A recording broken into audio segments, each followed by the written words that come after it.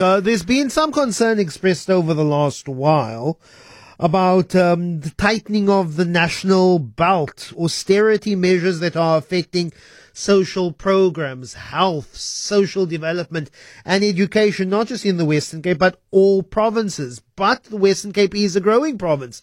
Plenty of in-migration to this country, more people with their children finding home in Cape Town and other areas, which means more schools will need to be built. But there is some good news on the education front. Something like 2.5 billion rand being made available by national government for the rapid school building program. David Mania, the Education NBC, joins me now, and we've already seen some success with the school rapid build program since 2022. I think 25 schools have been built in the Western Cape already. That's correct. I mean, the Rapid School Build program, I think has been a huge success. In this financial year, we've built a school in Belhar. We've also built a school in Fisherhaven, and we've demonstrated that we can deliver those schools, particularly the school in Fisherhaven was built in just under 71 days. So we've demonstrated that the Rapid School Build program can deliver, and that's why we are delighted that National Treasury has decided to back the program and allocate an additional 2.5 billion rand over the medium term so that we can build more schools faster in the Western Cape. How much does a school cost to build, David? I know several State of the Nations ago, I think when Jacob Zuma was still president, there was talk about standardizing the cost of a school, essentially a building that would cost the same to build in Cape Town as it would in George, as it would in Gqeberha, as it would in Richards Bay. How much does obvious course, catering for the immediate requirements and needs of a particular community, but how much does a school cost to build? So that obviously depends on the type of school, whether it is a high school, primary school, or school for learners with special needs. The junior high schools that we are putting up are costing approximately 50 million, but a full high school would probably cost double that at about 100 million.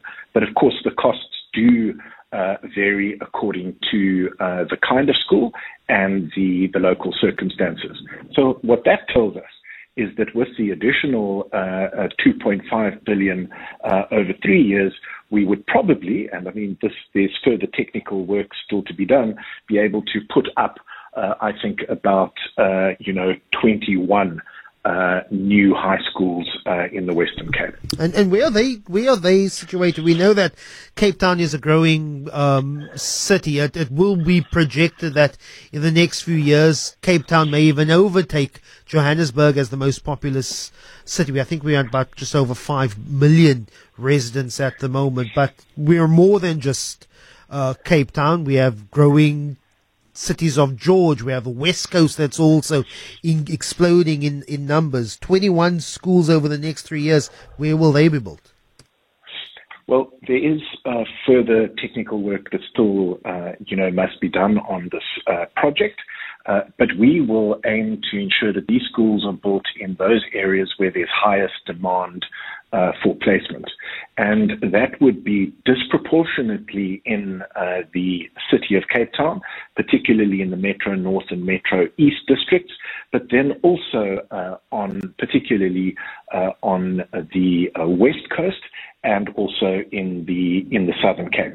But all that work will need to be completed over the next couple of months so that we can demonstrate to National Treasury that not only do we have the ability to spend, which we do, but also that we have a pipeline in place so that we can actually deliver the additional high schools over the next 3 years in the Western Cape. David, 21 new schools require teachers for those 21 new schools, non-teaching staff, support staff, all that other resources. It's not just about building schools, it's about capacitating the schools actually to be places of learning. What is the plan to get more teachers in schools in general here in the Western Cape? Well, that's absolutely correct. Not only do we have to demonstrate to National Treasury that we can deliver, that we have a pipeline in place, but that we also have the ability, finally, obviously, to operate those schools. And all that is part of the further technical work that we do need to do ahead of the end of March on this project.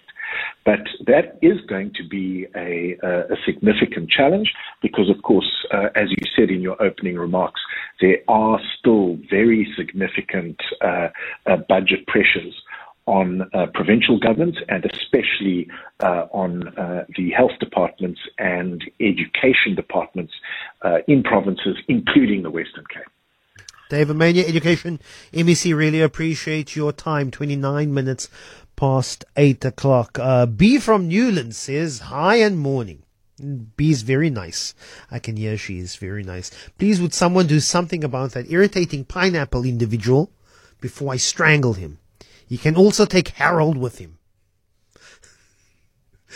But I'm sure you will have brand recognition whenever you see a pineapple billboard or advert, or whether you will need to buy flowers and you think, oh, where do I go to? Oh, of course, Harold from Net Florist will be, of course, top of your mind. And I guess that is the wonders of advertising. It's all about recognition. Pineapple can just say, this is a pineapple advert and remain quiet for 30 seconds. And the thing is, when you think of insurance, you're going to think of pineapple.